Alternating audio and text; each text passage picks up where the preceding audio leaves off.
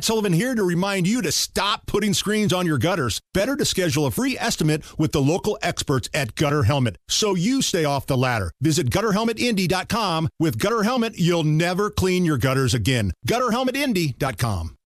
Hammer and Nigel. Can you believe these characters are weirdos? So let's rock it! Hammer, did you see? This is total Trump move. Former President Donald Trump walking out of court. Walked out of court during the middle of closing arguments in the defamation trial involving E. Jean Carroll. Now, he's already paid this woman quite a bit of cash for a previous lawsuit. Well, she sued him civilly. She says that Trump sexually assaulted her years ago at some retail store in a dressing room or something like that. I don't believe her at all.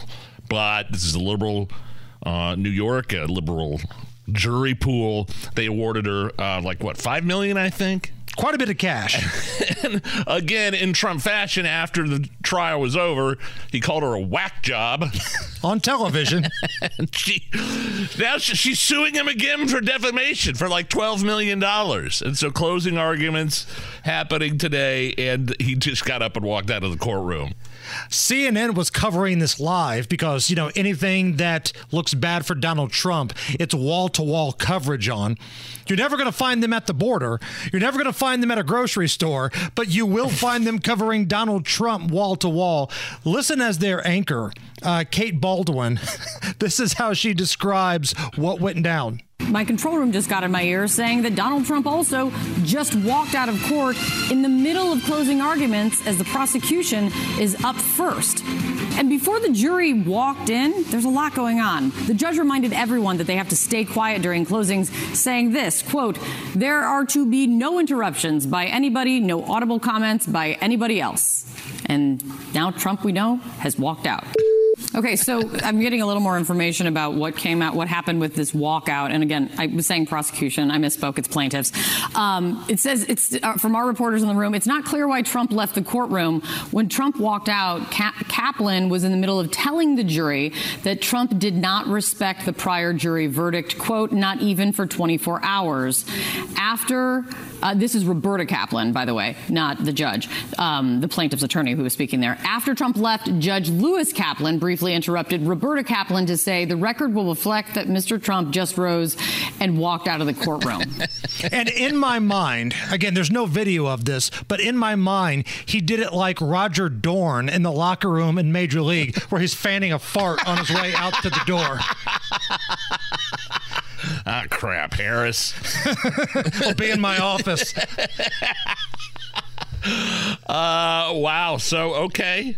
That's something. It just goes to show what type of trial this is. Again, it's the Animal House trial against the Delta House. It's so one-sided. It's so ridiculous. The judge already had his mind made up. The whole thing is ridiculous. And Donald Trump is treating it like it is, with ridiculous behavior. And again, New York trial, probably a lot of Democrats in New York, the liberal jury pool. They very well could come back and say, yeah, you owe her another $12 million. Absolutely. 100%. So after that little situation in the court, Donald Trump did what Donald Trump does. He went to social media. He jumped on Truth Social. And this is President Trump, former President Trump, lashing out at Judge Lewis Kaplan, because there are two Kaplans in this trial. A lot of Kaplans here. Yeah, there's two Kaplans. The judge is Lewis Kaplan, who's presiding over the second defamation trial. This is from Truth Social. Quote, Judge Kaplan refuses to allow the Anderson Cooper interview on CNN of E. Jean Carroll, wherein Carroll says rape is sexy. I remember that. And numerous other things that totally exonerate me. Now, Nige, if you wouldn't mind, in your god-awful Donald Trump impression, can you read the rest of the statement? Judge Kaplan is refusing me my constitutional due process to defend myself against this false accusation. this is a one-sided trial where the other side is allowed everything and we're allowed nothing. He's an extremely abusive individual, the likes of which few have seen before. Well done. Like, that impression is so bad, I love it, and I can't get enough of it. It is really bad. It's the only. I don't have my soft version of Donald Trump down yet. I just have the completely loud and unhinged Donald Trump. And that's all it is. Now, that clip in question that he referenced so there. So bad and awkward. Oh, man. This was a couple years ago when the first sex assault trial was going on, and E. Jean Carroll did a sit-down interview with Anderson Cooper, and it was very wild and very bizarre, and listen to how this interview wraps up. Most people think of rape as it is a violent assault. It is not. I think most people think of rape as being sexy. Let's take a short break. Think of the fantasies. We're just going to take a quick break. If you can stick around, we'll talk more on the other side. You're fascinating to talk to. She is a whack job. This woman is an absolute 100% whack job. Trump was right. I mean, Anderson Cooper, a consummate professional. Say what you want about his politics, but he's a pro. Unless he's drinking tequila. Well, sure, there, yeah. I mean, she threw him off, way off. He did not see rape is sexy coming. That wasn't on the bingo card for that interview. And was she trying to hit on Anderson there at the end? I find you interesting. Is that what she said, or fascinating, or something like that? Because, sweetheart, you're barking up the wrong tree. I got bad news for you. Yeah, he's not interested. 100%. Speaking of Donald Trump, Nikki Haley, she went on Fox early today. I think this was her first major television appearance since the New Hampshire primary. And she was blasting Donald Trump, and she was blasting the RNC and Ronna McDaniel for calling for her to drop out. Ronna McDaniel, the head of the Republican National Committee, on Tuesday night, she said that she thinks you should get out of the race. Have you spoken to her? I let her know how disappointed I was. Let's look at the last 48 hours, Dana. First of all, you had election night. Trump gets on stage. He throws an absolute temper tantrum talking about revenge, but he says nothing about the American people, nothing about what he's going to do about the wasteful spending that he encouraged and allowed the Republicans and Democrats to do in his term. He said nothing about how he's going to secure the border and what he's going to do different that he didn't do when he was president before. He said nothing about how he's going to prevent war. Then he goes and says that he's going to ban anyone from MAGA that donates to me. Think about that. That's a president who's supposed to serve every person in America, and you're deciding that you're going to have a club and actually ban people from being in and out of your club. So that was Nikki Haley in her first big interview, television appearance, speaking with Dana Perino on Fox earlier today. The RNC is supposed to be a sort of a neutral party in this whole thing. They provide the debates. They do all that stuff. They provide funding for the Republicans in general. They're not supposed to take a side here. And so when you have Ronna McDaniel go on television and say, it's probably time to skedaddle, there's toots. Paraphrasing, of course. Yeah. I don't think Ronna said toots. Now, I could be wrong. Maybe I misremember that television hit, but I don't think the word toots came out of her mouth. Find the clip. You may have heard in the news earlier, the audio has been released of the 911 call that was made when Jim Irsay had what clearly appeared to be an overdose in his house. It happened at the beginning of December, right? December 8th. And it was Pete Ward, the chief operating officer at the Colts, who called the police around 4:31 a.m., and he was en route to Irsay's house in Carmel. This is a little bit of that 911 call. My name is Pete Ward, W-A-R-D. And Pete, tell me exactly what's happening. We have a gentleman who's unresponsive. He's breathing, but he's bluish in color. And we believe that he may be having congestive heart failure. All right, stay on the line with me. I'm going to get some help started to you. Are you with the patient now? I'm almost there. I'm almost at the house. Okay. And how old is the patient? 64 and a half years old. All right. And is he awake? No. And is he breathing? Yes. Okay. And is his breathing completely normal? It's labored. And if you remember what the stuff. report stated, Irsay was blue, cold to the touch, non-responsive. And when the medics got there, they issued Narcan, which is used to revive a lot of folks who have OD'd. And they were, I guess, minutes away from having to use the shock panels to revive him totally. So the question becomes, if Jim Irsay comes through and has a full recovery, because he's had another illness since then, because this happened on December 8th. He was at the Colts-Steelers game like a week later. He was there a week later. Yeah. Then the severe respiratory infection came, right? If he can't beat that totally, should somebody else be in charge of the Colts? And the rough conversation to have here is, can you trust Jim Irsay at this point? He's a guy in his 60s. He clearly still has issues with prescription pills and overdoses. Is this somebody you can trust completely? I just think there's a lot of unanswered questions. There was no criminal charges filed. This could have been an accident. We don't have any information to that specific effect, and there's a lot of questions that go unanswered here. And they're private. The Colts have said, his family has said, we're done with this. We're not talking about this anymore. Which I do have a little bit of a problem with, because, again, as much as I hate to agree with Rob Kendall on pretty much anything, Rob makes a great point. When you're receiving taxpayer money for the stadium, the public wants to know if the guy in charge is okay. We're not saying we need to be next to him in bed holding his hand, but the public, I think, has a right to know, hey, we're paying this money for the stadium, taxes were raised. Is he going to be all right? And what happens? What's the domino effect if he's not all right? And with his substance abuse issues, can he still be the guy to run the Indianapolis Colts? Legitimate questions for sure. Life is full of things to manage. Your work, your family, your plans, and your treatment. Consider Kesimpta, ofatumumab 20 milligram injection. You can take it yourself from the comfort of home. If you're ready for something different, ask your healthcare provider about Kesimpta and check out the details at Kesimpta.com. Brought to you by Novartis Pharmaceuticals Corporation. Welcome back to Dealing Together. First caller? I bought 3 sweaters to get the 4th free. Oh, you got fleeced. Next caller? I traded my old Samsung at AT&T for a new Samsung Galaxy S24 Plus and chose my plan. That's not a bad deal. It is not. Our best smartphone deals. Your choice of plan. Learn how to get the new Samsung Galaxy S24 Plus with Galaxy AI on us with eligible trade-in. AT&T. Connecting changes everything. Offers vary by device. Subject to change. S24 plus 256 gigabyte offer available for a limited time. Terms and restrictions apply. See att.com/Samsung for details.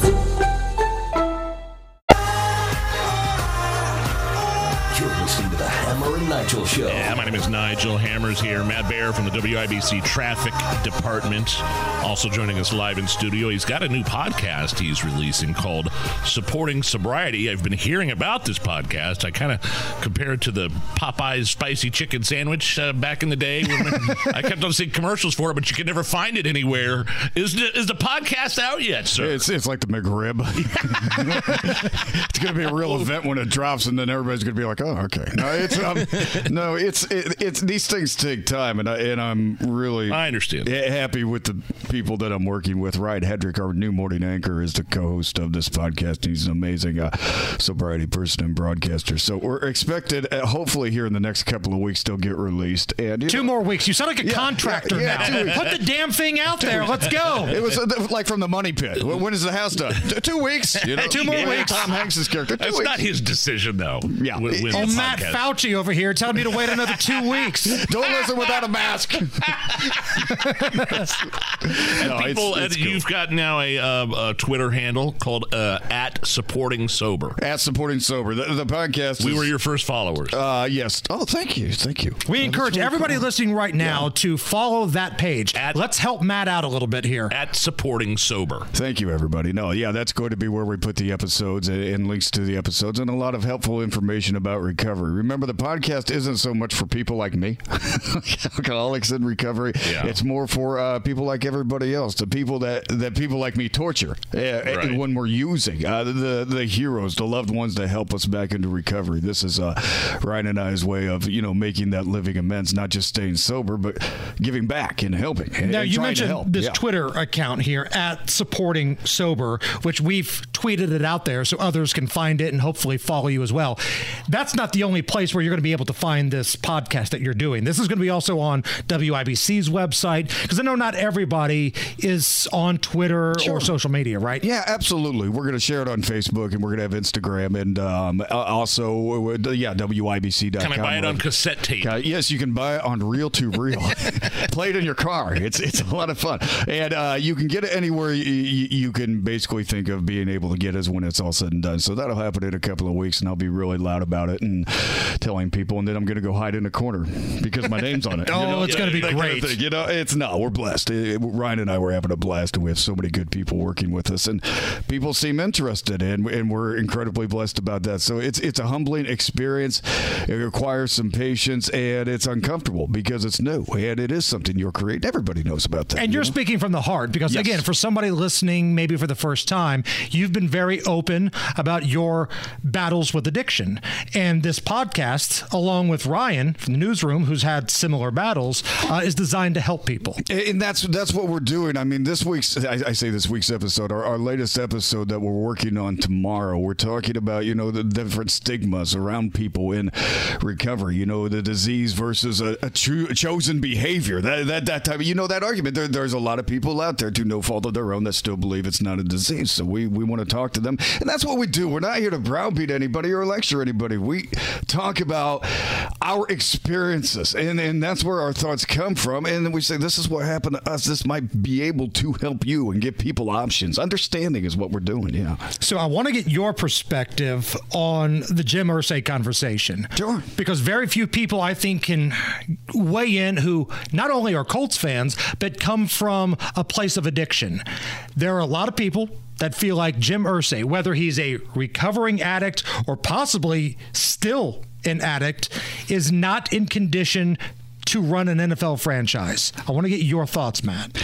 Well, a lot of it has to do, well, first off, I love Jim Irsay, and I have since I was a kid, the person, the family, and the franchise. I really do. And I don't know him, but I do feel that personal vibe you get when he does so much for the community. He does. There's a lot of haters, a lot of critics of Jim Irsay, but he does a lot for the community. Yeah, and when we are in the camp of loving Jim Irsay, my thing that I can't get past on this whole part, and there's several layers to it, but the one that I always stick on, maybe this is not the place I should be, is when he said that he was arrested with those pills, and he was arrested because he was a rich white billionaire in Carmel. And I had a real problem with that. Not necessarily Carmel, white race, whatever else, but the fact that it seemed like you're advocating responsibility when you say things like that. And that's the problem that I have in my recovery. As soon as I start saying that, well, I had a bad day, it's Nigel's fault. I had a bad day, screw him. That's me saying I'm not responsible for myself or for what happened to me. Now, maybe it was. Maybe the whole thing was a wash. I don't know. I don't know Carmel legalities, but it's hard for me to believe that a rich billionaire up in Carmel is going to get pulled over just for being pulled over. And by the way, a secondary note, we don't know what happened inside that house. We don't know if he accidentally mixed prescriptions that weren't supposed to be mixed. We don't know if he was doing it on purpose. He was seen the next week at the Colts game. So we really don't know what happened, and the Colts aren't making any more comments. Everything that we've said on the air came from a police report. Yes. Mm-hmm. That's what we're basing everything off of. Matt, one more time. We're up against a break here. Any idea of when this podcast may start, and tell us about what the podcast is about? Okay, it's Supporting Sobriety Podcast, and again, it's going to be out in the next week or two. That I'm pretty sure. Anything can happen, but this is what we've been targeting. Is about this area. It just needs to get a couple more technicalities to get. Again, what we're talking to the people behind the people behind the alcoholics and the addicts, and we do tell stories, and we do get into a lot of that because we think it helps. But this is for you guys. This is for you guys who help us out, the alcoholics and the addicts. We address some of the concerns, some of the stigmas, some of the telltale signs. I don't know if you guys remember me. I could not keep my hands from shaking unless I held onto a countertop.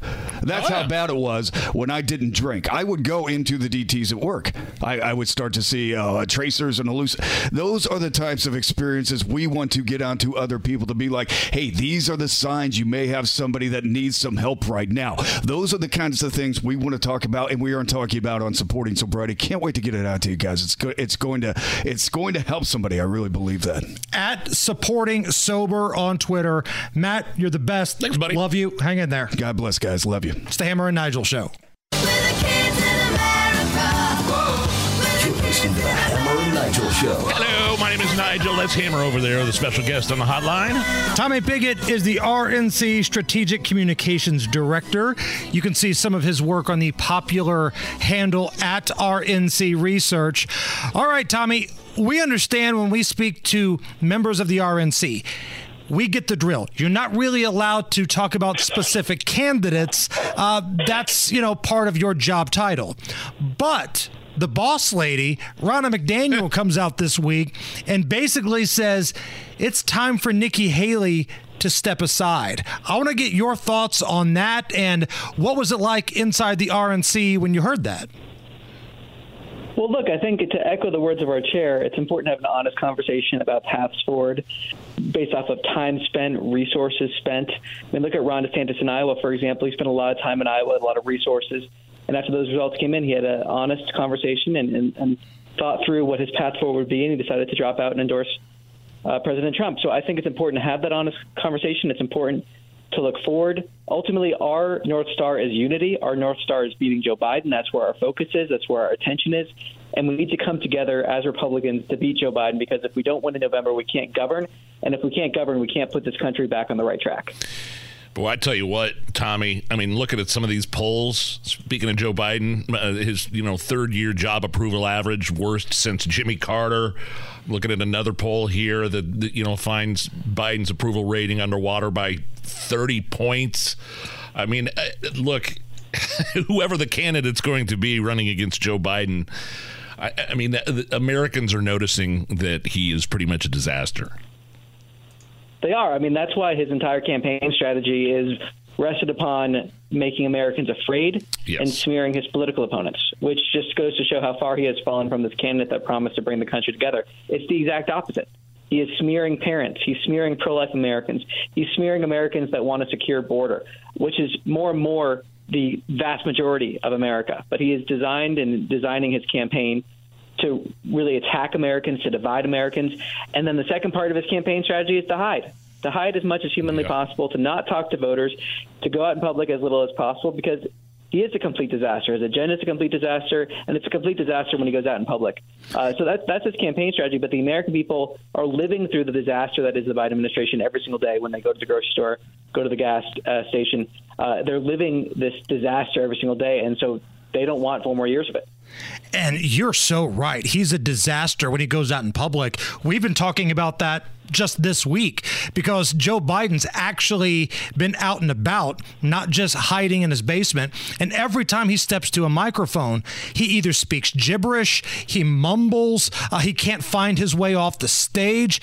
But yet, you turn on the national news outlets, whether it's Joe Scarborough on MSNBC, the Good Time Party Boys over at CNN, the angle they're trying to take is that, well, Donald Trump is just as much in cognitive decline. Like, are you seeing that argument trying to be made by folks on the left right now?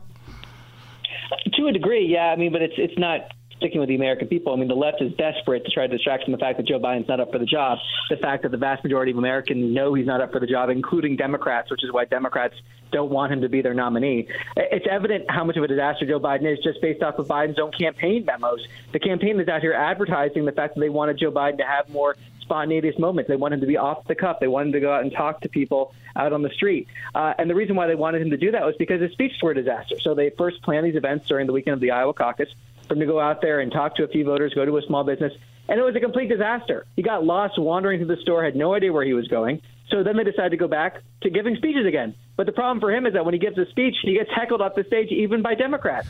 So there is no way for them to present Joe Biden that's effective because he's not up for the job. He is one of the least effective communicators in modern political history, and it's only getting worse. I mean, Joe Biden is not up for it. It's clear from the fact that they're trying to hide him as much as possible. So they're going to try to keep searching for solutions, but the problem for them is that there really aren't any. And I just saw this today. It's not going to get any attention from the media, but he put a stop to expanded gas exports, and that is to placate the climate cultists that are his base and big donors. I mean, just huge donors like the Sierra Club and places like that. Like, he is one of the worst guys just in terms of energy output and production in this country. I mean, from day one, he signed executive actions, really putting the chains on how well we export and produce our own energy.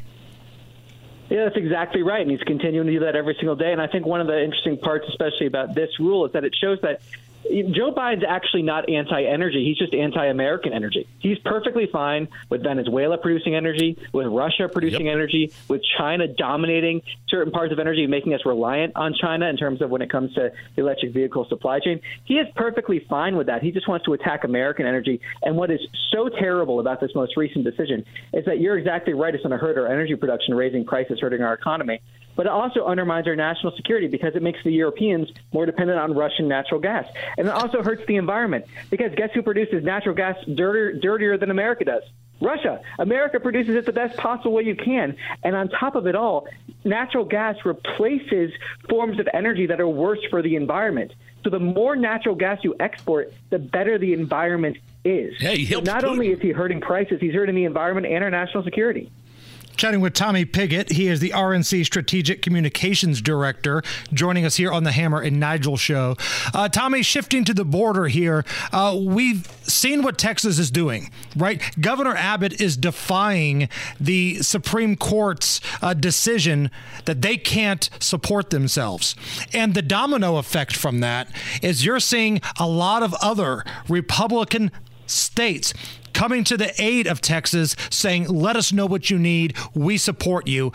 I want to get your opinion on what you're seeing in Texas. And two, I know the RNC has like a legal law faction that's inside your building. Is there any chatter inside the RNC about anything you can do with Texas? Well, ultimately, our legal department is focused on election integrity. That's where our resources are. That's where we're going to keep our resources focused. When it comes to Texas, the Republican Party stands with Texas because Americans want and deserve a secure border. This is ultimately a disagreement or a conflict between the American people and Joe Biden. The American people want a secure border. The American people don't want cartels having operational control of our border. If Joe Biden spent half the time actually securing the border instead of attacking Republicans, this crisis would be solved. So Joe Biden has a clear option here in front of him. He has a clear alternative to this current path he's on, and that is to actually enforce our laws, which should not be a controversial thing to say. It's only controversial because Joe Biden has decided that he does not believe in the laws of the United States. He's not going to enforce border laws, and he's going to create the worst crisis in U.S. history. So he should be reversing his policies, enforcing our laws, instead of going after Republicans for actually wanting to secure the border and defend American national security. Tommy Pigott, catch his work at RNC Research. He is the RNC Strategic Communications Director. Tommy, great conversation. We'll talk again next Friday. Hey, thanks for having me on. You got it. Life is full of things to manage. Your work, your family, your plans, and your treatment. Consider Kesimpta, ofatumumab 20 milligram injection. You can take it yourself from the comfort of home. If you're ready for something different, ask your healthcare provider about Kesimpta and check out the details at Kesimpta.com.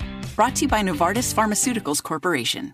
Welcome back to Dealing Together. First caller? I bought 3 sweaters to get the 4th free. Oh, you got fleeced. Next caller. I traded my old Samsung at AT&T for a new Samsung Galaxy S24 Plus and chose my plan. That's not a bad deal. It is not. Our best smartphone deals. Your choice of plan. Learn how to get the new Samsung Galaxy S24 Plus with Galaxy AI on us with eligible trade-in. AT&T. Connecting changes everything. Offers vary by device. Subject to change. S24 plus 256 gigabyte offer available for a limited time. Terms and restrictions apply. See att.com/Samsung for details. You're listening to the Hammer and Nigel Show. All right.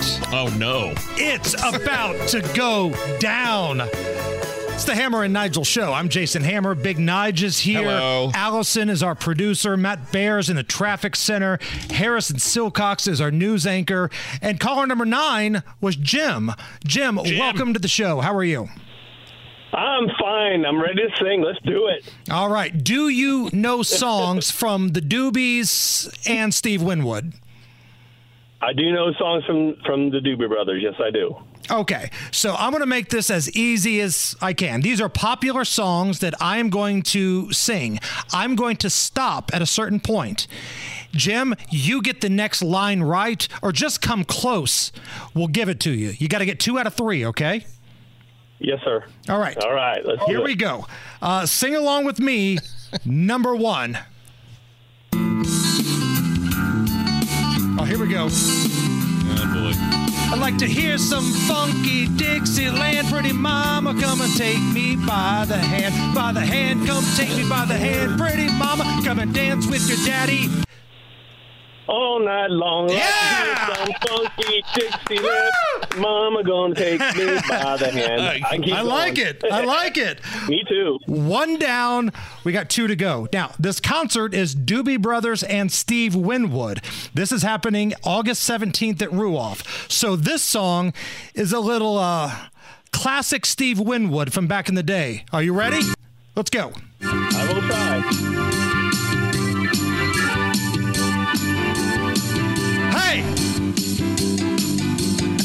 Well, I feel so good, everything is getting higher. You better take some time off cause the place is on fire. Better stop, baby, cause I've so much to do. We made it, baby, and it happened to you. And I'm so glad we made it. So glad we made it. Come on. Give me some love. Yeah! Woo! There we go. Big winner. Yes. Listen to the music, Jim. You're going to hear the music live August 17th at Ruoff. What do we got, 2 minutes here, Allison? Can we do it again just for the hell of it? We've got more songs. We got 1 left. You want to see if you can just, play for house money here? Yeah. All right, here we go. Let's do it. Number 3.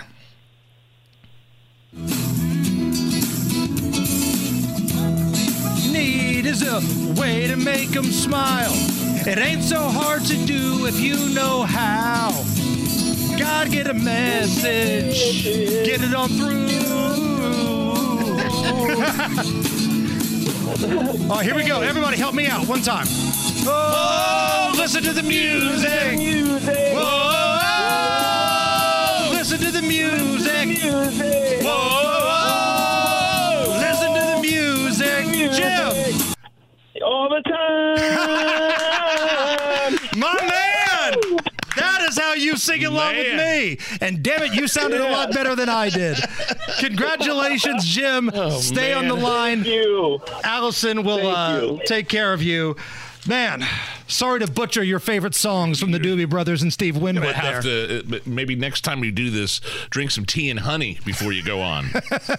Maybe do la la la la la la la la la la la. I think I might have to go take a little shot of some Jameson or something in the back to get my throat ready.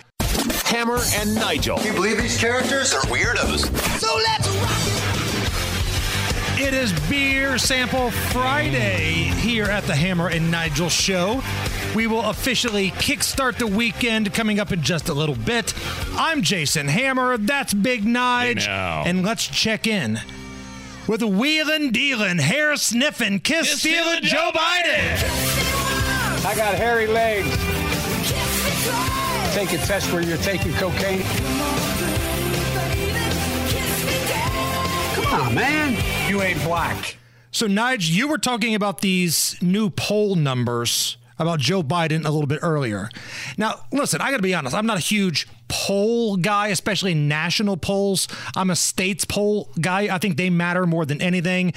But when they all say the same thing, that's where you got to start paying attention. They're all very common. I mean, they all have something in common. Joe Biden is doing horrible. A Pew Research poll found that President Joe Biden's approval rating, he's underwater by 30 points. Oh, I'm sorry. Did Did you say 3? 30. 30. 3-0. Sorry, I'm choking on my own spit over here.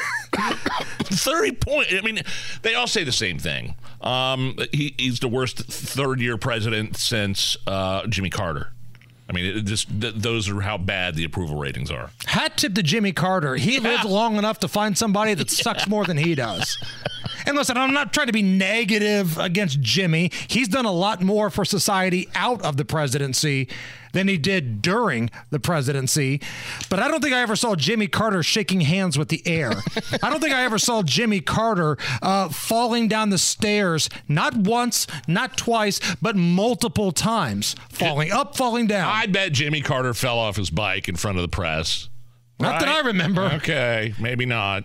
Maybe there wasn't as much media back then, but boy, according to the survey of over 5,000 Americans conducted between January 16th and the 21st, 65% of the country disapproves Joe Biden's performance in office, while just 33% say they approve. So my question is, who are these 33%?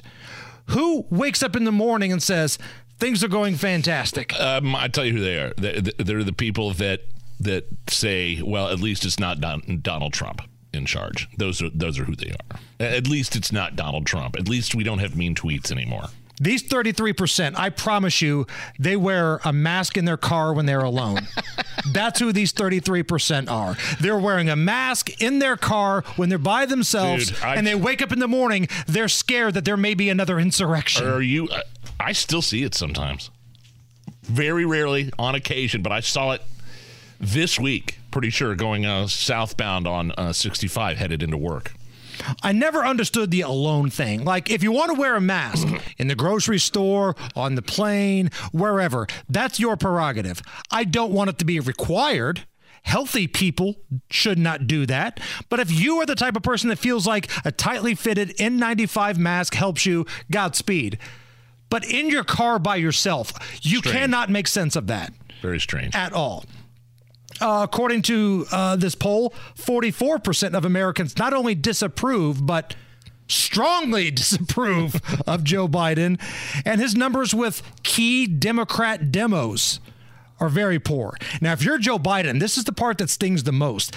Your number with key Democrat demos.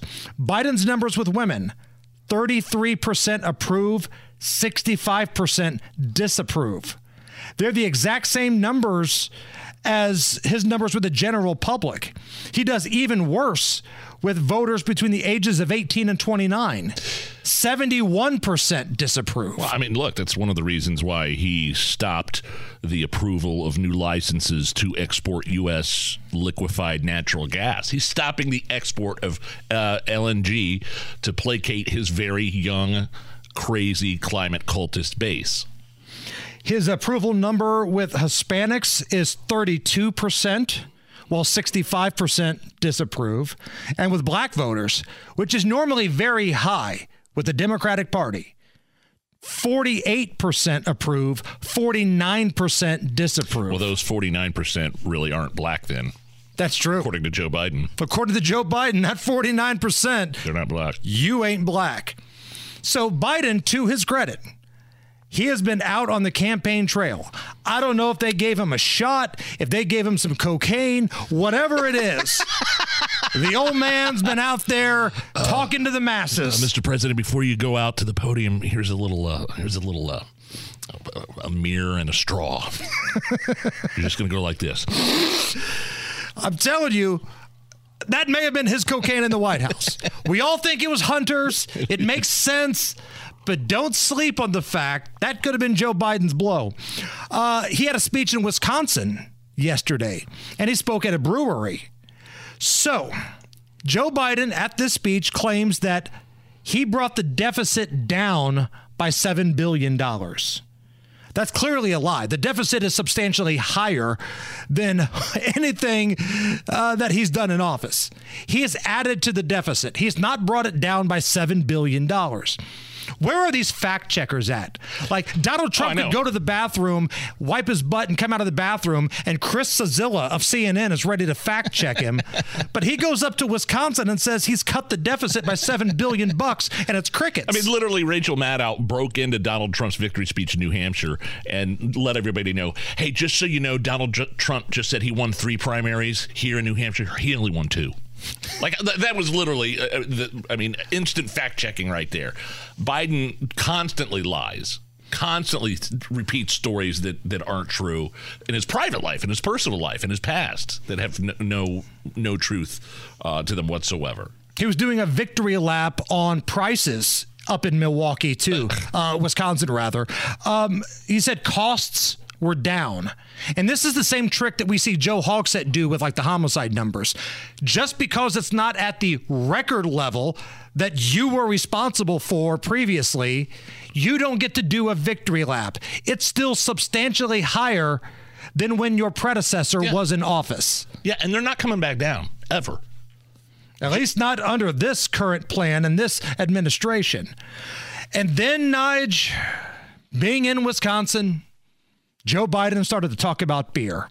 Of course. So, with that being said, let's now hear from the Gibberish Man. And now, time for another conversation with Gibberish Man. He's the Gibberish Man. He's the Gibberish Man. He talks in gibberish, gibberish man. Oh, you can't understand the Gibberish Man because he talks in gibberish, gibberish man. Ladies and gentlemen, please welcome Gibberish Man.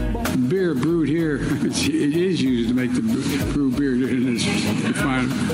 Oh, Earth Rider, thanks for the Great Lake. No, you can't understand the Gibberish Man because he talks in gibberish, gibberish man. Was that edited in any way, shape, or form? None. Zero. Zilch. That was 100% pure Joe Biden. Now, I've got the transcript here. Again, the White House is very good at providing transcripts of his speeches. Allison, please read the transcript from Joe Biden speaking about beer in Wisconsin. Beer brew here. It's a brew beer here. It's we're fining. Oh, Earth Rider, thanks for the Great Lake.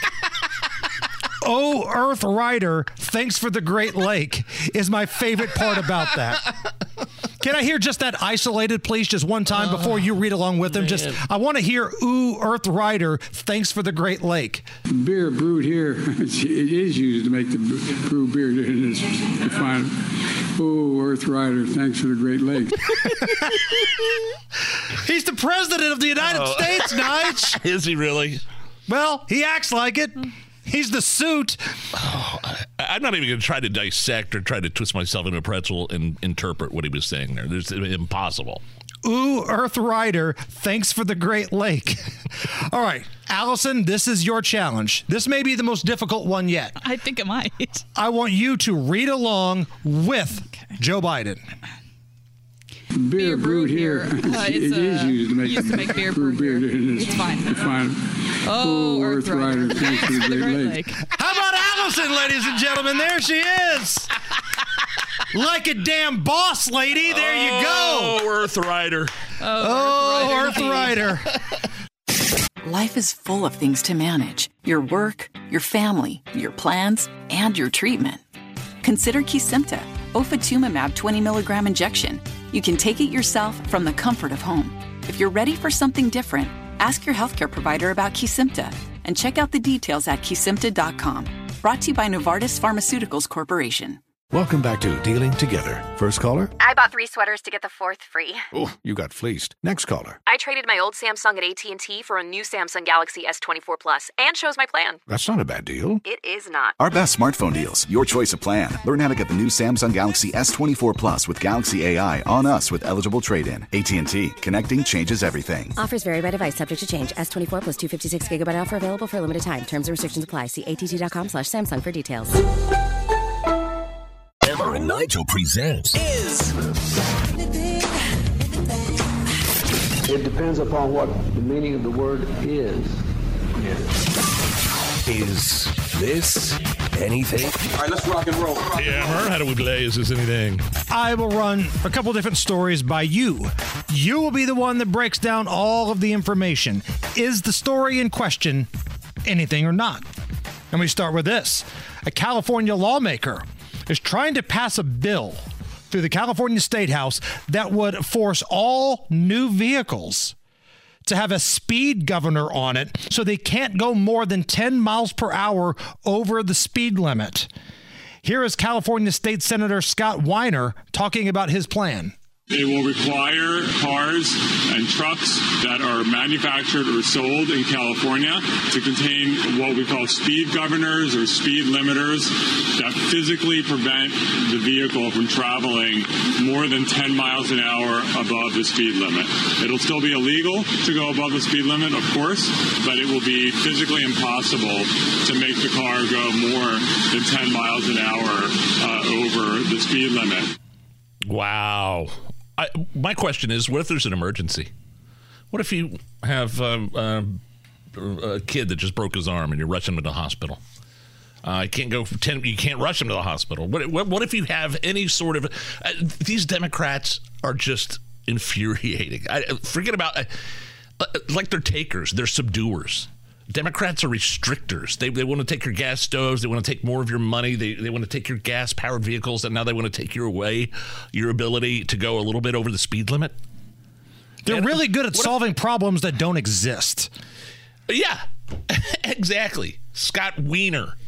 Thanks, Mr. Weiner. I believe he goes by Weiner. Yeah, okay. It's like Joe Dirte. I mean, there's any numbers of scenarios I can think of in my head where it might be necessary to drive past the speed limit. You're right. I mean, take your pick.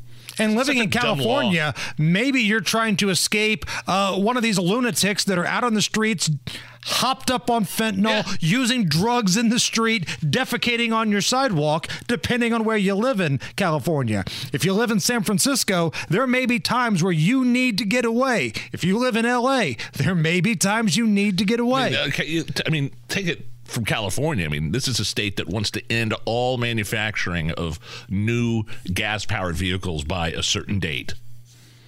If you put your ear up to the radio, you can actually hear people leaving California. Like, this is the crap why. Now, I don't think this is ever going to become the law in California, because I got news for you. Democrats speed too. But the fact that this dude, of all the problems that California faces, feels like this is such an existential threat to the people of California, he's going to try to move forward with this legislation. This is the kind of crap people are tired of. And this is why they're moving to Texas, they're moving to Florida, they're moving to other states. Now, the problem those same people make, they vote the same way. Yeah. I mean, that's never made sense to me. Like, if you're somebody that has fled New York or California because you don't like the oppressive policies, you don't like the COVID policies or the cost of living, why would you go to a red state and vote for the same crap that you fled from? Never understood that. Is this anything? A Pennsylvania man getting praise after he found a man's wallet on his train, drove over 50 miles out of his way on his birthday and anonymously returned it. With the help of Fox 29 in Philadelphia, this guy was able to find Richard Murray Day so he could properly thank him. Here is audio from the Ring doorbell camera as he returned the wallet and both men talking about the experience. I found your wallet. I'm returning it. Found it on my train. What he did was pretty spectacular. What he had in there, I know he would really need it, and I wasn't looking for anything in return. I did what was in my heart. I think he's a great guy, and we're gonna keep up this friendship. He's a great guy. Look at him. No. This is nothing. I mean, I got to be honest with you. Ask me. Hey, Nigel, if you found some guy's wallet on a train, would you drive 50 miles to return it to him? Nigel, if you found some guy's wallet on a train, would you drive 50 miles to return it?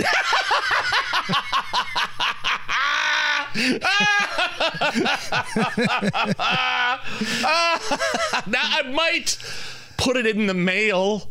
Okay. I mean, I'm assuming his driver's license with his address was in it. That's probably the right thing to do. I would probably take my time to put it in the mail, but if I'm like walking along like the rail trail in Zionsville and I find a wallet and I open it up and I see that it's a person that lives, like a mile away from me or in the next neighborhood over, maybe I'd turn it in. I'd take it to them. But more likely, mail it.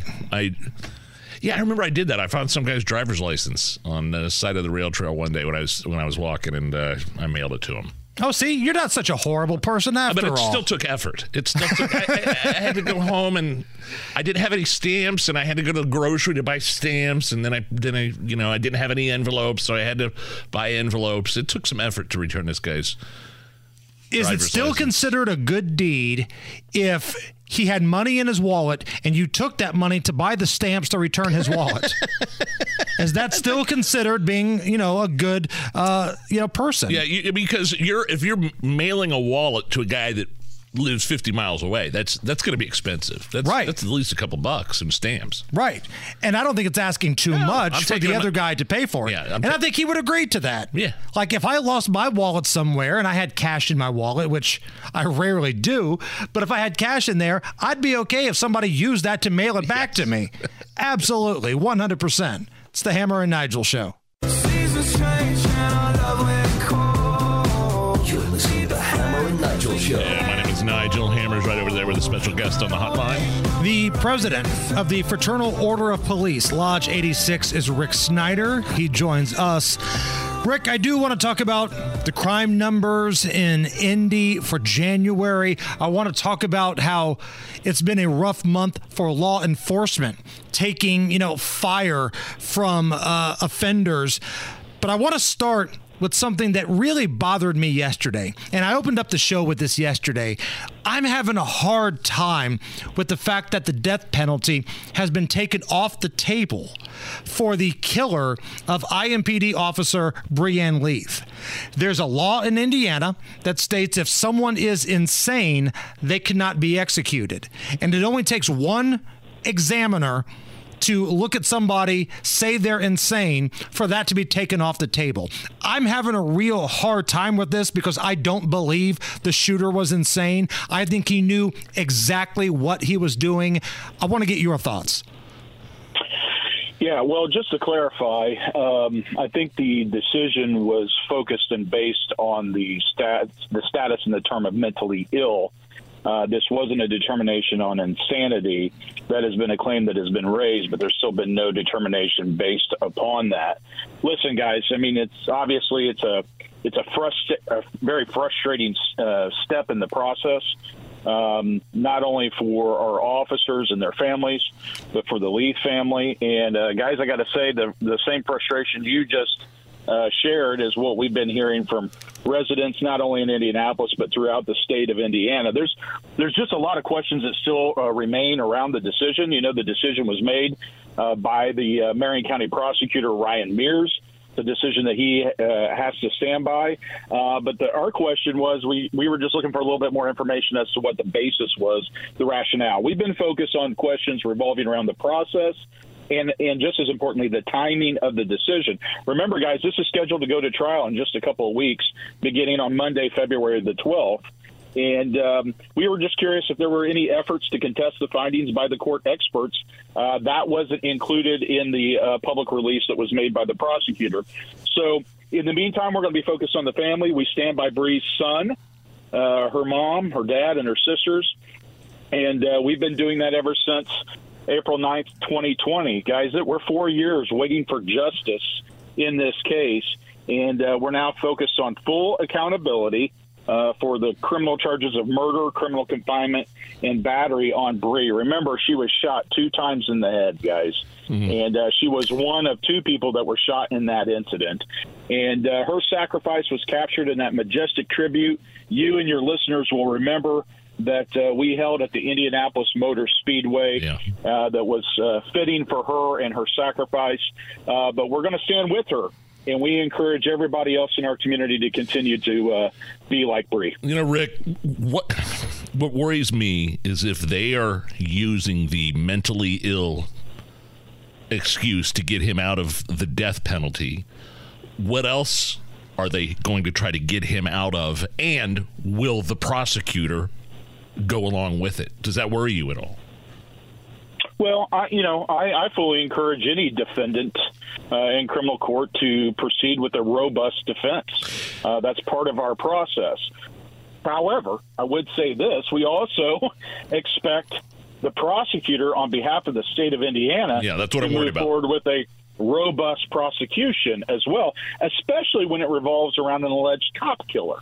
Listen, remember, Bree wasn't killed for who she was. She was killed for what she represents. And that is the law of the state of Indiana. And an attack on an officer is an attack on all of us. And that's the salient point here. And listen, out of this tragedy came things like the Leith Initiative, where in honor of Bree, the federal prosecutor's office has moved forward with launching a robust prosecution of domestic violence abusers who are arrested and charged for committing crimes with guns. So every one of those who go to prison do so under Bree's name and her memory, and most importantly, her sacrifice. Rick, last thing on this, and then we'll move on to some other things. I was thinking about this a lot. Put yourself in the position of Bree's family here. You've got this vibrant, beautiful young lady committed to serving her community, a daughter, a mother. She was, the recipient of multiple awards for community service, and she's taken too soon in a violent attack. It's been almost 4 years. And the poor family, they're still getting bad news after bad news because they wanted the death penalty. Has the system and has the state of Indiana so far let down the family of Breanne Leith? I think the ultimate question will come and the ultimate verdict that is received at the conclusion of the process. But I would say this, guys, what you're acknowledging is the literal hell that our families of our officers walk through when officers' lives have been taken by criminal offenders. And most importantly, it's the daily hell that our families go through, recognizing the risk that their officers are taking and simply stepping forward as women and men to serve their fellow neighbors and provide protection for them at the risk of their own lives. So that's why we lift up the families of our officers on a daily basis. And I would just add, this guy is a man of faith. It's why we have to have faith through this process. I know the Leith family are strong folks of faith, and we continue to stand by them and stand in prayer with them as well. Rick, you talk about, acts of violence against law enforcement, which that's what it was with the late officer Breanne Leith. January has been a rough month of attacks against law enforcement. What are you seeing? Well, I think it's completely in line with the surging attacks that we've seen on officers here, near, and far, right? Here in Indianapolis, last year we had multiple attacks on our law enforcement officers.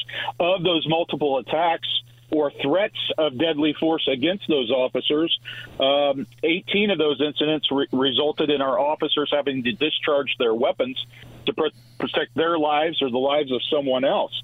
Now, what's interesting to note is that was a high number, which ought to tell you something, that out of the countless interactions our officers have, that was a high number. But in that, those attacks continue into 2024. We saw that just last night with another attack on law enforcement officers who were out there serving their community. They were taking proactive steps and doing what we're asking them to do. Think about all the junk going on, guys, in our city, our county, the revolving door of criminal justice. The deck is literally stacked against our officers. Oftentimes they're fighting and standing this line with their hands tied behind their backs by the system, and yet they faithfully go out there and do this day in and day out. And yet you still have local anti-police advocates and national activists that keep parroting the same kind of talking points around our country and right here in Indianapolis, talking about this outrageous, quote-unquote, number of police action shootings last year in our city. But here's the facts, guys. We had 18 police action shootings out of 680,000 police-citizen contacts and interactions.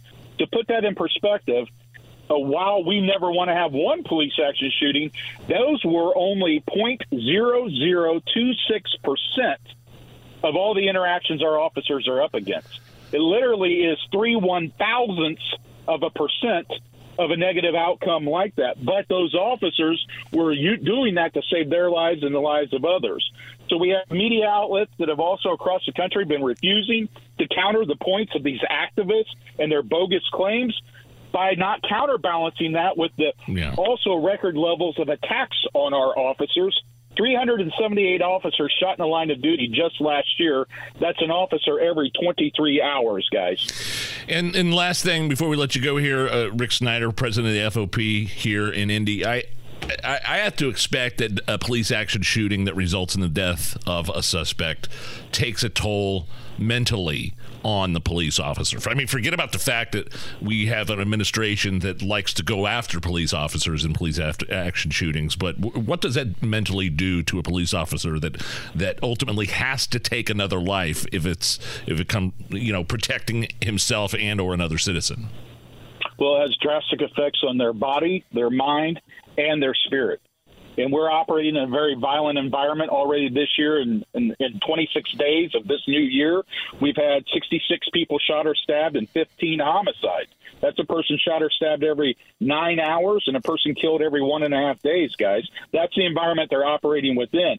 Now, we have a new chief of police, Chris Bailey. He was speaking from the scene of this latest incident last night where 3 officers were fired upon and could have lost their lives. And he made a salient point in that. He said that we have to put down the guns and that if people do not agree with what officers are doing, the street is not the place to litigate that. That's a very strong point that needs to be made. It's what we say. Just comply and don't die. That's not the place to have the fight. And you had a side-by-side comparison. A male who is actively shooting at police officers, they're forced to respond with defending their lives with their weapons. A female, literally right next to this male suspect, who fully complied, she's taken into custody without incident. That's the side-by-side comparison of what's possible here. And, guys, it leaves us with this final thing. Today's the anniversary of the line of duty death of Officer David Moore, who tragically was killed in the line of duty in 2011, 12 years ago. Dave was a friend of mine. He's one of the best police officers I've ever known. He was the best amongst us. And what those incidents show our officers is that if something like that can happen to a stellar cop like Dave, it can happen to any of us. But what we know is this, is that our officers are willing to do that day in and day out. Dave was shot 4 times, and he heroically gave his organs in his death and saved multiple lives. And what I know is this, is that while all of this is tragic, no one wants to have these encounters. One thing I know is that while our officers are willing to lay down their lives, they're not willing to lay down their rights to protect themselves and others. And they're going to continue to faithfully stand the line in honor of our sisters and brothers like Breanne Leaf and David Moore and countless others. We will not give up on you, Indianapolis. Do not give up on us. Rick Snyder is the president of the Fraternal Order of Police, Lodge 86 here in Indiana. Rick, as always, we appreciate your time. God bless, stay safe, and tell your officers they got a lot of support out there. Thank you, guys. God bless you. It's the Hammer and Nigel Show. Life is full of things to manage. Your work, your family, your plans, and your treatment. Consider Kesimpta, ofatumumab 20 milligram injection. You can take it yourself from the comfort of home. If you're ready for something different, ask your healthcare provider about Kesimpta and check out the details at kesimpta.com. Brought to you by Novartis Pharmaceuticals Corporation. Welcome back to Dealing Together. First caller? I bought 3 sweaters to get the 4th free. Oh, you got fleeced. Next caller. I traded my old Samsung at AT&T for a new Samsung Galaxy S24 Plus and shows my plan. That's not a bad deal. It is not. Our best smartphone deals. Your choice of plan. Learn how to get the new Samsung Galaxy S24 Plus with Galaxy AI on us with eligible trade-in. AT&T. Connecting changes everything. Offers vary by device. Subject to change. S24 plus 256 gigabyte offer available for a limited time. Terms and restrictions apply. See att.com/Samsung for details. Donald Trump. Wow. The jury came back pretty quick in that defamation trial involving Donald Trump and E. Jean Carroll. Trump has got to pay $83.3 million. Whoa. Because Holy smokes. Because he called E. Jean Carroll a whack job. So this was the woman that he had already been found guilty of sexually assaulting. Well, in a civil trial. He denies it. He since went out on some interview, called her a whack job. Her team filed a defamation suit against Donald Trump. And this whole hearing, Donald Trump has argued, has been just a biased Mickey Mouse production. He walked out of the hearing earlier today because he thought it was unfair. He wasn't allowed to submit some evidence on his behalf. And now he has to pay $83.3 million. 65 of that is punitive. $65 million in punitive damages. Punitive damages, that's meant to actually, that's the punishment for the defendant. And punitive damages kind of deter them from repeating or doing it again. Compensatory damages, by the way, are also a part of this, and that's to make E. Jean Carroll whole again, covering her medical expenses, lost wages, and other finances. All because Trump, he's denied it from day one. Doesn't even know her. And the allegations, we don't have time to get into them now, are just... It's so crazy, and it just doesn't make any sense whatsoever. And you have a liberal Manhattan jury, drawing from a mostly Democratic jury pool there in New York City. A very anti-Trump judge. Oh, yes. And this is the result. $83.3 million. We'll talk about that coming up here in just a little bit. Real quick, congratulations, Tyrese Halliburton of the Indiana Pacers. He will be a starter in the All-Star game when it comes here to Indy in a little bit less than a month from now. That was announced last night. My betting picks are online, Facebook, Twitter, and WIBC.com. Top stories next. Hammer and Nigel. Can you believe these characters are weirdos? So let's rock it. Hello, my name is Nigel. That's Jason Hammer. Let's not waste any time. Let's get into some legal stuff. Crime, punishment, judges, legal stuff. Hammer, the number is $83.3 million. $83.3 million. That's a big number. That's a big number for Donald Trump to pay E. Jean Carroll in this defamation lawsuit. Already owed her like $5 million because she sued him civilly for an alleged sexual assault encounter with Donald Trump several years ago. Since that verdict, Donald Trump has gone on to deny that he's ever done it, called her a whack job. And for that sin, he owes her another $83.3 million. 65 of which punitive. Now, this was in New York. This was the trial, the defamation trial happening in New York, where earlier today, the Trump team was visibly upset. They weren't allowed to enter some evidence into their defense. Right. They wanted to enter in the video that was the bizarre interview between E. Jean Carroll and Anderson Cooper, where E. Jean Carroll said that rape was sexy. There's a montage of things that she has said that just discredits every bit of her testimony. I mean, you can find it on the internet. Look, it's definitely the jury pool is Democratic. This is Manhattan we're talking about here. They're pulling full, I'm sure. I wonder how many liberals are on that jury. Well, look who the judge was, too. The judge was a complete never-Trumper, which is why Donald Trump acted in defiance so much. He knew what this result was going to be. Everybody knew what this result was going to be. This was the trial from Animal House. You weren't going to get a fair shake. And we were just waiting on the number. And now we find out it's $83 million. Trump team said they're already planning to appeal. They think this number is ludicrous. All right, more legal stuff here. Leah Thomas, who, if you remember, that's the dude pretending to be a chick in swimming.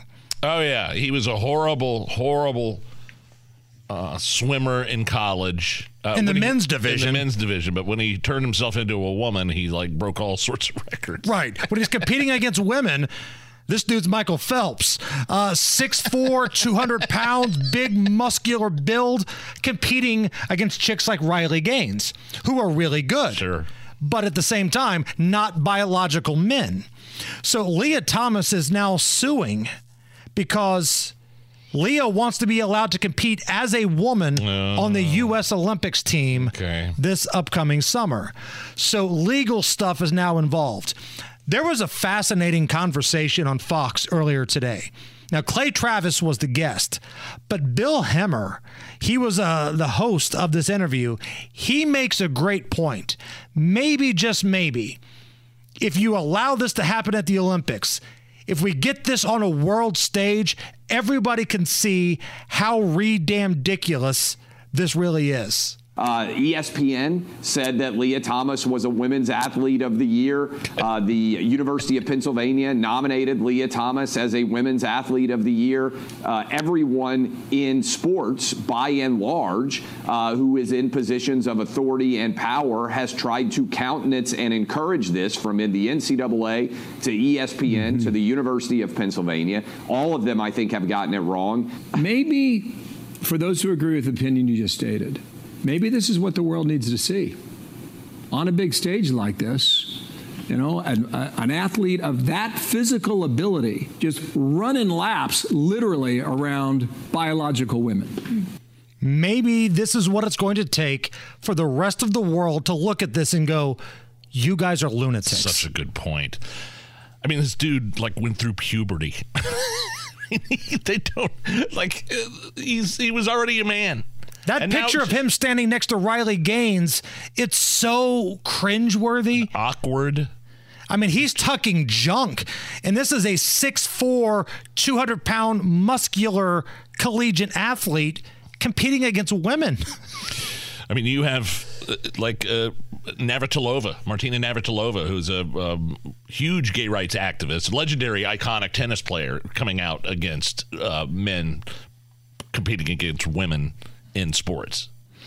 It's not just us saying it, is what I'm saying. Right. And I'm curious what the rest of the world would say if their swimmers were getting embarrassed in a pool by a biological man. It doesn't look like this is going anywhere. I don't think in terms of the lawsuit. Who knows? I mean, steroids in the Olympics is one thing. We've seen that pretty much every year, but this is a horse of a different color. This is a grown, big-ass dude competing against chicks. And this takes us to the story in Oregon where the coach of a tennis team, women's tennis team, has resigned because he's starting to see dudes identifying as women, beating the hell out of women in sports, and he said, I'm out. Last night, my wife and I resigned our head coaching positions for varsity and JV girls tennis at our high school we were at. For the last 25 years, I've coached varsity basketball, varsity tennis, coached in over 1,090 games, won 667 and lost 423. Have had a lot of success, but I finally reached the point where I had to resign last night because of boys playing girls tennis. And the reason we did is we're just not going to support boys playing girls sports. This is wrong on every level. These are not girls. They're boys saying they're a girl. They're playing a false sport, come back and play a girl sport and go back to playing a boy sport. All I have to do is change the paperwork at the district office. I'm not going to support it. I'm never going to lie to a kid. I think it kind of could have turned down the background music just a little bit, though. Like, it kept getting louder and louder. Like, whenever I do my hit with Rob and Casey on their show, whenever Kevin wants me to shut up, he turns the music up so loud that I can't even promote the show anymore. Are you really okay with this? Are you okay? Everything's gonna be okay. Are you okay? Are you okay? Yeah, I'm fine. I'm pretty far from okay. Are you okay with this? On the Hammer and Nigel show. Oh, yeah! I have a feeling I already know the answer to this one, but I'm going to lay it on you anyway. So last night, the first death row inmate executed by using nitrogen gas suffered a, quote, horrific execution. They fitted this guy with a gas mask, right? Okay. And it was pumped full 100% nitrogen gas in the execution chamber at an Alabama prison. So the authorities had predicted, unconsciousness within seconds and death within minutes, but instead it took Kenneth Eugene Smith 22 minutes to die, convulsing in his chair and tugging against his restraints for several minutes before losing consciousness. Are you okay with this style of execution and what happened? So before I give you my answer, I have a question. Yes. Did the guy die? He's dead. Successful execution. Yes. So, yes, I am 100% okay with this. Listen, don't threaten me with a good time when it comes to these scumbags. And I know all the bleeding hearts are going to go out there today and talk about how horrible this execution was. Let me tell you a little bit about this guy here. This guy was sentenced to death in 1996 for a murder for hire plan where he murdered a preacher's wife back in 1988. And he was only paid $1,000 to do it. And it was a bloody execution. He took a knife, he cut her in the neck, he cut her in the chest, stabbed her to death, beat the hell out of her. And you're asking if I want to feel sympathy that this guy was twitching in the gurney and gasping for breath? No. Because you know who else was gasping for breath? The preacher's wife back in 1988. Now, again, the authorities did not mean to make him suffer. They thought using 100% full nitrogen gas, which is like the first time they've ever done this, would lead to a quick death. Obviously, it didn't. So this wasn't on purpose. And his wife, the deceased's wife, was sitting there. She was wearing a T-shirt that read "Never Alone." She kept screaming out from the witness box. But probably a pretty horrific thing to watch. But again, you know who else was probably screaming? The preacher's wife that you brutally murdered back in 1988. So you're talking to the wrong dude here. If it were up to me, I would have had that on television. I would have had it on pay-per-view. Pay-per-view, here it is. I'm glad he's dead. Pay-per-view executions, that's the big idea from Hammer Industries there. Tell me, you wouldn't watch that dude if he's, trying to jump out of the gurney and yelling? No, I don't think I'd want to see something like that. Unless it was one of my family members, probably not. I don't think I could watch that. All right, a travel blogger says, always check the irons in hotel rooms to make sure they're clean, because more people than you'd think use them to heat up leftover pizza. Are you okay with this? Not only am I okay with this, I'm in love with this because I had never even thought about that before.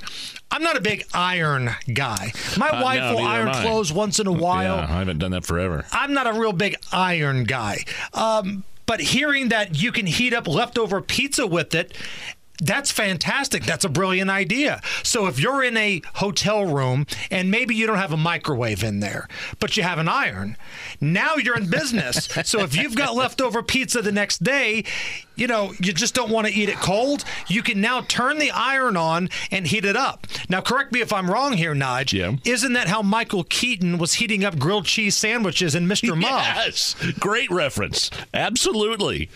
Love it. Are you okay with this? A viral video is going around of a woman, a beautiful woman, who was talking about how competitive she is even on a first date. Check this out here. I went on a date the other day. He goes, I'm just like super competitive. And instantly that makes me competitive. And I go, yeah, me too. But I promise you're not as competitive as me. And I just look at him dead in the face and I go, do you want to hear about how I shit my pants in the 6th grade? And he goes, excuse me? I go, I'm so competitive. I shit my pants in the 6th grade running the mile. So then I go into the whole story about how I had the stomach flu the day before. I was actively shitting while running the mile because I needed to be named the fastest kid in 6th grade. I beat John Del Mastro running my ass off, hearing him from the background just huffing and puffing. Finally get to the finish line. I have to run past the entire school, the entire rest of my class, just actively shitting myself, and obviously can't walk to the nurse's office covered in shit. So I run butt naked across the school. I won though. That's all that matters. Did you really? But please come at me and tell me you're more competitive than me. You're literally not. Are you okay with this? How do we hook her up with Matt Bear? I heard Tony a little bit today trying to match, Matt Bear with another listener. I'm telling you right now, this woman, this competitive woman, that is who can fix Matt Bear. I am all for this. I am here for this. And the thing is, you're right. She's really hot. Oh, she's gorgeous. So, does that take anything away? I asked you this question the other day.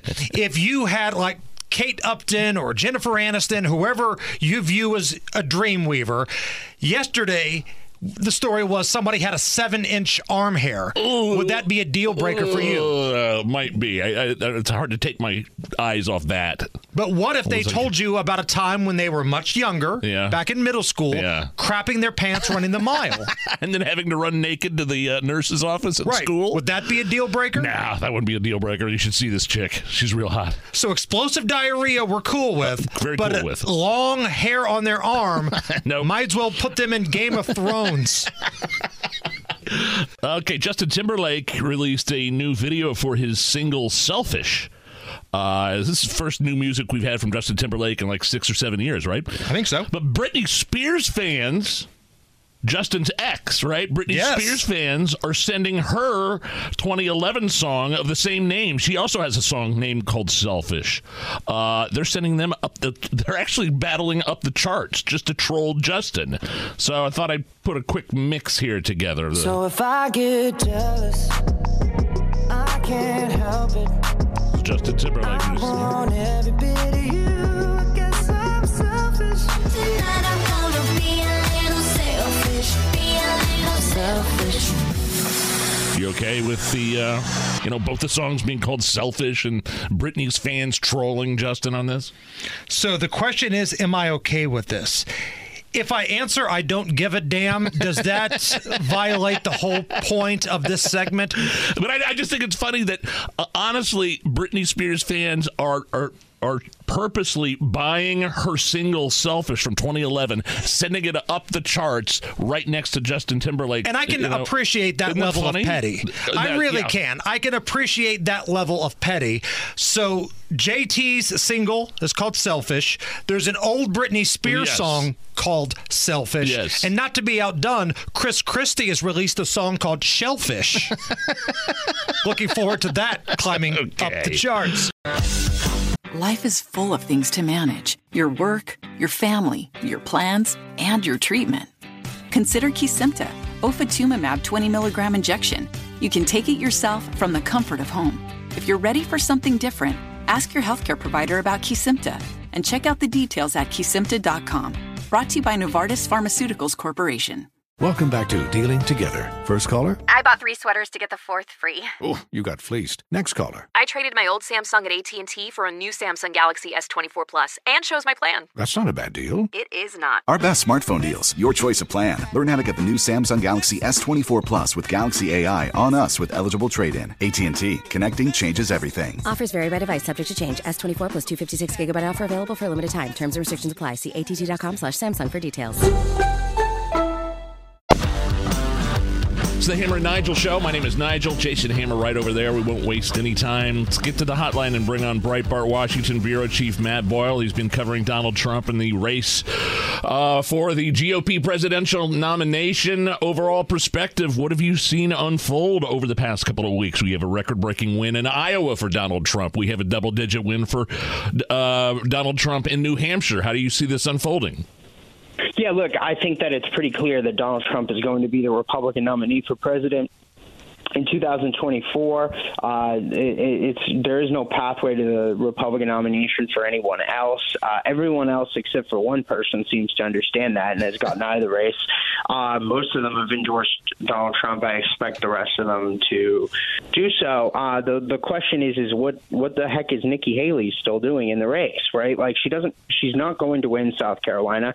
She's not going to win any of the Super Tuesday states. So what in the world is she doing? Why is she still running? The real answer to that, I think, is that she's still got a lot of money to burn, right? She has all this money that she raised, some of it from Democrat donors, some from Republican donors, that she hasn't burned through yet. So she's just kind of out there lingering around, still running a campaign that's meaningless, but essentially she's emerged as the Democrat Party and Joe Biden's top surrogate for the 2024 campaign against Donald Trump, because her refusal to recognize reality down here on planet Earth, all it does is it prolongs the process that we all know is inevitable, which is that Donald Trump will be the Republican nominee, and that keeps Trump from being able to take the steps necessary as the presumptive nominee for the Republican Party to be able to unify the party and build out the fundraising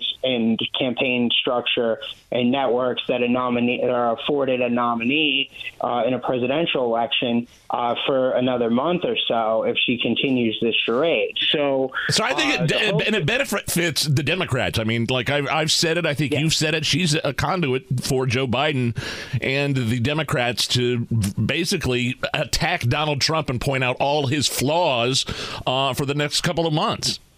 They're going to use everything she says and does in campaign ads for Joe Biden all year, right? Like everything she says and does over the next month are going to be turned into campaign ads. So it's just, she's got to knock it off. If she actually believes what she says, which is that she wants to get rid of Biden out of the White House and she wants to see a Republican president, well, the answer's clear, right? So, look, I know Nikki. I went to her campaign launch. I interviewed her there. I've had her on my show.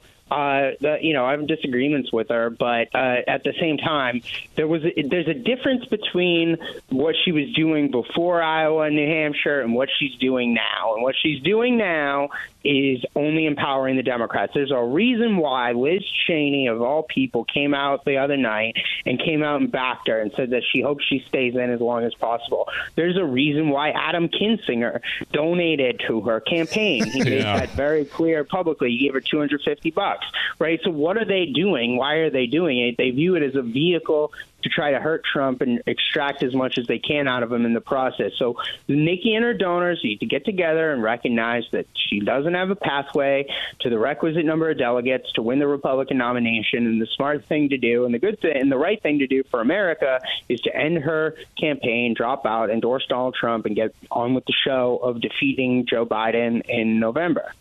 Matt, Jason Hammer here, and I got to be honest, my expectations for anything positive coming out of Ronna McDaniel are very low, but she did come out the other day and basically say, hey, it's time to pack it up, pack it in. This is a one-person race. Were you surprised that the head of the RNC said, you know what, this really is a one-person race, and maybe it's time for Nikki to bounce out? Well, I'm kind of shocked she actually said it, but she's not wrong, right? Like, so right. That's what surprised me. Yeah, this was something that was the right thing to do.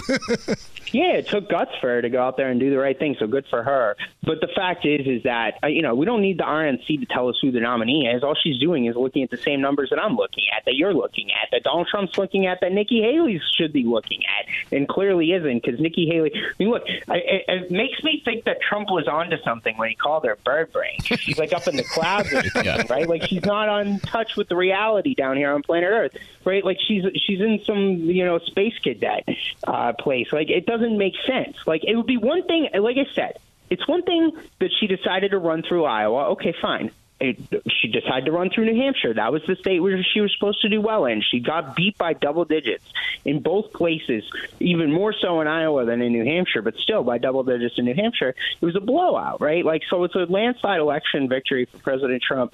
The question that every campaign needs to ask themselves as the process plays itself out is, do they have a pathway forward? Ron DeSantis, I have plenty of disagreements with him in his campaign. I think he's been a good governor. I think he was a horrendous candidate for president, did the right thing, right? Like he assessed the situation after Iowa, was like, okay, I'm not going to make it here. I'm going to do the right thing. I'm going to get out of the race. I'm going to endorse Trump. And he did, right? And he's still criticizing Trump out there. That is what it is. I'm sure the two of them will figure it out eventually. But the fact is that Nikki just hasn't gone through the logical step of going through, do you have a path to the nomination? What's she really doing? I think she's just burning through the rest of her campaign money, right? Like, and clearly more Democrats are stepping in to to give her money. I mean, where do you think all that grassroots cash is coming from, right? Like, it's coming from the Democrat donors. I'm sure the indivisible people out there on the left are telling everybody to go donate to Nikki to keep her alive as long as possible, right? Because they view it as a new Trump. Breitbart Washington Bureau Chief Matt Boyle here on the Hammer and Nigel show. One of the other narratives I'm seeing in corporate mainstream media, and even hearing it from Nikki Haley, is Donald Trump's mental health. I know you and Breitbart editor-in-chief Alex Marlow spent a significant amount of time with Donald Trump down in Mar-a-Lago a few weeks ago. Anything to those stories about Trump's health and slurring words and dragging his leg and stuff like that? No. Donald Trump still has his fastball. He can hit the ball as far as he ever hit it before. Like, this guy, this narrative is total nonsense. It's the Democrats trying to. By the way, have you noticed that Joe Biden's been saying the same thing? The Biden campaign have been saying the same thing as Nikki Haley. It seems like they're on message, doesn't it? Right? Yes. Like, at the very least, right? They're clearly coordinating. But the fact is that no, there's nothing to it, and the American people can see through it. You see it when President Trump goes up and gives speeches. He goes up there and gives speeches for hours.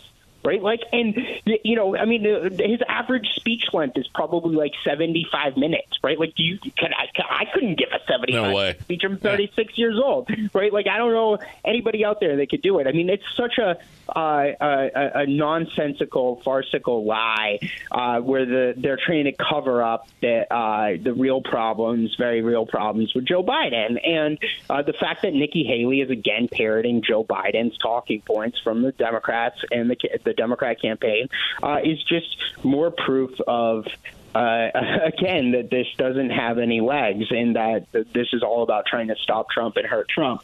So one would hope that she comes to her senses and does the right thing and assesses where things are at. And I think she might do that before the end of January. We'll see. I hope so, because I have hope for a lot of these folks. And I think that they all kind of brought something interesting to the race, right? Like, I do think Nikki brought some interesting stuff to the race. I think that Ron DeSantis did. I think that Vivek Ramaswamy did. I think that Tim Scott did. Mike Pence even did, right? Like, so they all kind of brought something different except for Chris Christie. He didn't bring anything for a bag of extra donuts, right? Like, but the point is that they look, it was a healthy process that we went through here, but the process is over. We know that there is no pathway to the requisite number of delegates. I think it's around 1,200 or 1,100 and something, right? Like that you need to win the nomination. The only person who has a pathway to that is Donald Trump. So it's that simple. Time to pack it up and call it a day, and let's focus on the general because we have a country to save. Breitbart News Washington Bureau Chief Matt Boyle with us here on the Hammer and Nigel show.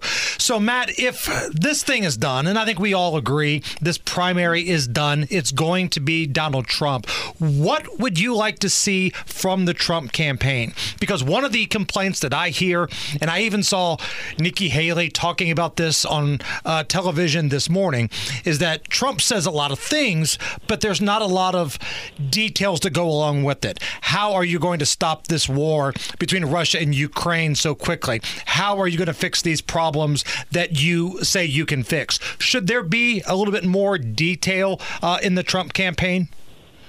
Well, look, I would disagree with Nikki's framing of that, right? Like, in her saying that Trump hasn't given out a lot of details. He has, right? Like, if you listen to his speeches, you watch his interviews. I've talked to President Trump at length many times during this campaign. I think I've interviewed him 5 or 6 times since he announced his campaign.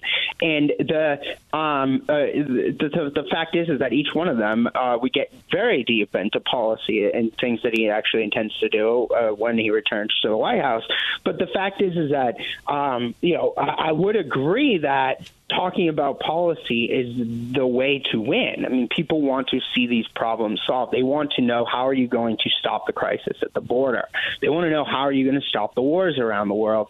They want to know, how are you going to get the spending under control? They want to know what you're going to do about crime, right? Like, I hear that a lot, right? Like, they want to know, what are you going to do about the weaponization of government? And how are you going to rein that stuff in? What are you going to do about the deep state, right? Like, all of these things they want to see see actual action, right? Like, people are done with words. They want action. And, I would just say that Trump should continue doing that, and he should probably go on a tour and go give a series of speeches on things like Made in America, right? Like, how is he going to bring back jobs to America from around the world? Joe Biden has totally screwed this up. This is one of the things I talked to him about in our latest interview with President Trump at Mar-a-Lago a few weeks ago. But the fact is that, I mean, he should double down on that, and he should go out there and lay that out. But I do think he is running a very policy-focused campaign. That's why he's winning, right? Like, he identified it in his victory speech in New Hampshire, where he talked about the exit polls showing that the top two issues are, again, immigration and the economy. Those are his major issues of his campaign. So continuing to zone in on that stuff is important. So continuing to talk about solutions and laying out what you will do as president rather than running a grievance campaign is the way forward. Breitbart News Washington Bureau Chief Matt Boyle. Find his work, Breitbart.com. And real quick, mention your weekly Saturday radio show. Yeah, Saturday mornings, 10 a.m. to 1 p.m. Eastern Time on Sirius XM 125, the Patriot Channel. Show name is Breitbart News Saturday. We're live there, and we take calls, and it's exciting. So tune in, call in. We love talking to everybody. Epic as always. Matt Boyle, thank you. Have a great weekend. Yep, thanks, guys. And now, Hammer and Nigel present Beer Sample. Fry. I got some beers. Let's drink them, huh? Beer's on sale, people. Come down, get you some. Brought to you by our friends at Thompson Furniture and Mattress in Columbus. My name is Nigel. Hammer's here. Look who joins us here live in studio. A regular fill-in host here on 93 WIBC, Brad Kloppenstein. How are you, sir? Great. Nigel Hammer, great to see you. Thanks for inviting me in to drink some beers with you today. Well, he offered. Yes. I mean, well, you're the MVP of this room here. You're the hero. Yeah, and he was a real hero over the holidays. When I was sick, he had to fill in for me last minute when he came in. So really appreciate that. How you doing? I'm good, man. I hope you don't mind. I was drunk when I filled in. Have you met us? Yeah. Do you even know who we are? All right. It's not often I'm the soberest guy in the room. What do you got for us? Today, we're going way old school. Black Label beer. Dude, that's Label. like your grandpa's beer, man. So I get this. I bootlegged this in. They don't even sell it in Indiana anymore. And I don't remember. I think I got it down in Cincinnati. So, Bootleg. Is this from Canada originally? Well, it was Carling's was a Canadian brewery, but they were brewed. Heck, I think even up in like South Bend. Bend. Delicious. Justin Trudeau's gonna break your legs. Cheers, fellas. Cheers. So this was the beer that Monarch Beverage was founded on. This no is kidding. So good. Giant beer distributor here in Indy. We got about 45 seconds left. You kind of have an event tonight. You have your own beer. So, What's going on? I own Alpsbrow beer, and Say it again. We're just doing a Meet the Brewer. Alpsbrow Brewer. So I'm going to be out at Denver's Pizza and Brews in Fortville tonight from 6:30 to 8:30. That place is so good. I love it. I've had their pizza before. It's amazing. Yep. So we're going to be drinking some Alpsbrow. I'll be giving away some doodads. My brother wanted to know where can you get Alpsbrow anywhere? You can get it at Total Wine and More. It's available at a lot of bars, especially on the northeast side. So ask for it by name, and then Alpsbrow.com has a beer finder that'll tell you where to get it. This is awesome. One more time. Cheers to the weekend, everybody. Cheers. Black Thank Label. you, Klopp. Beer Sample Friday. It's the Hammer and Nigel Show.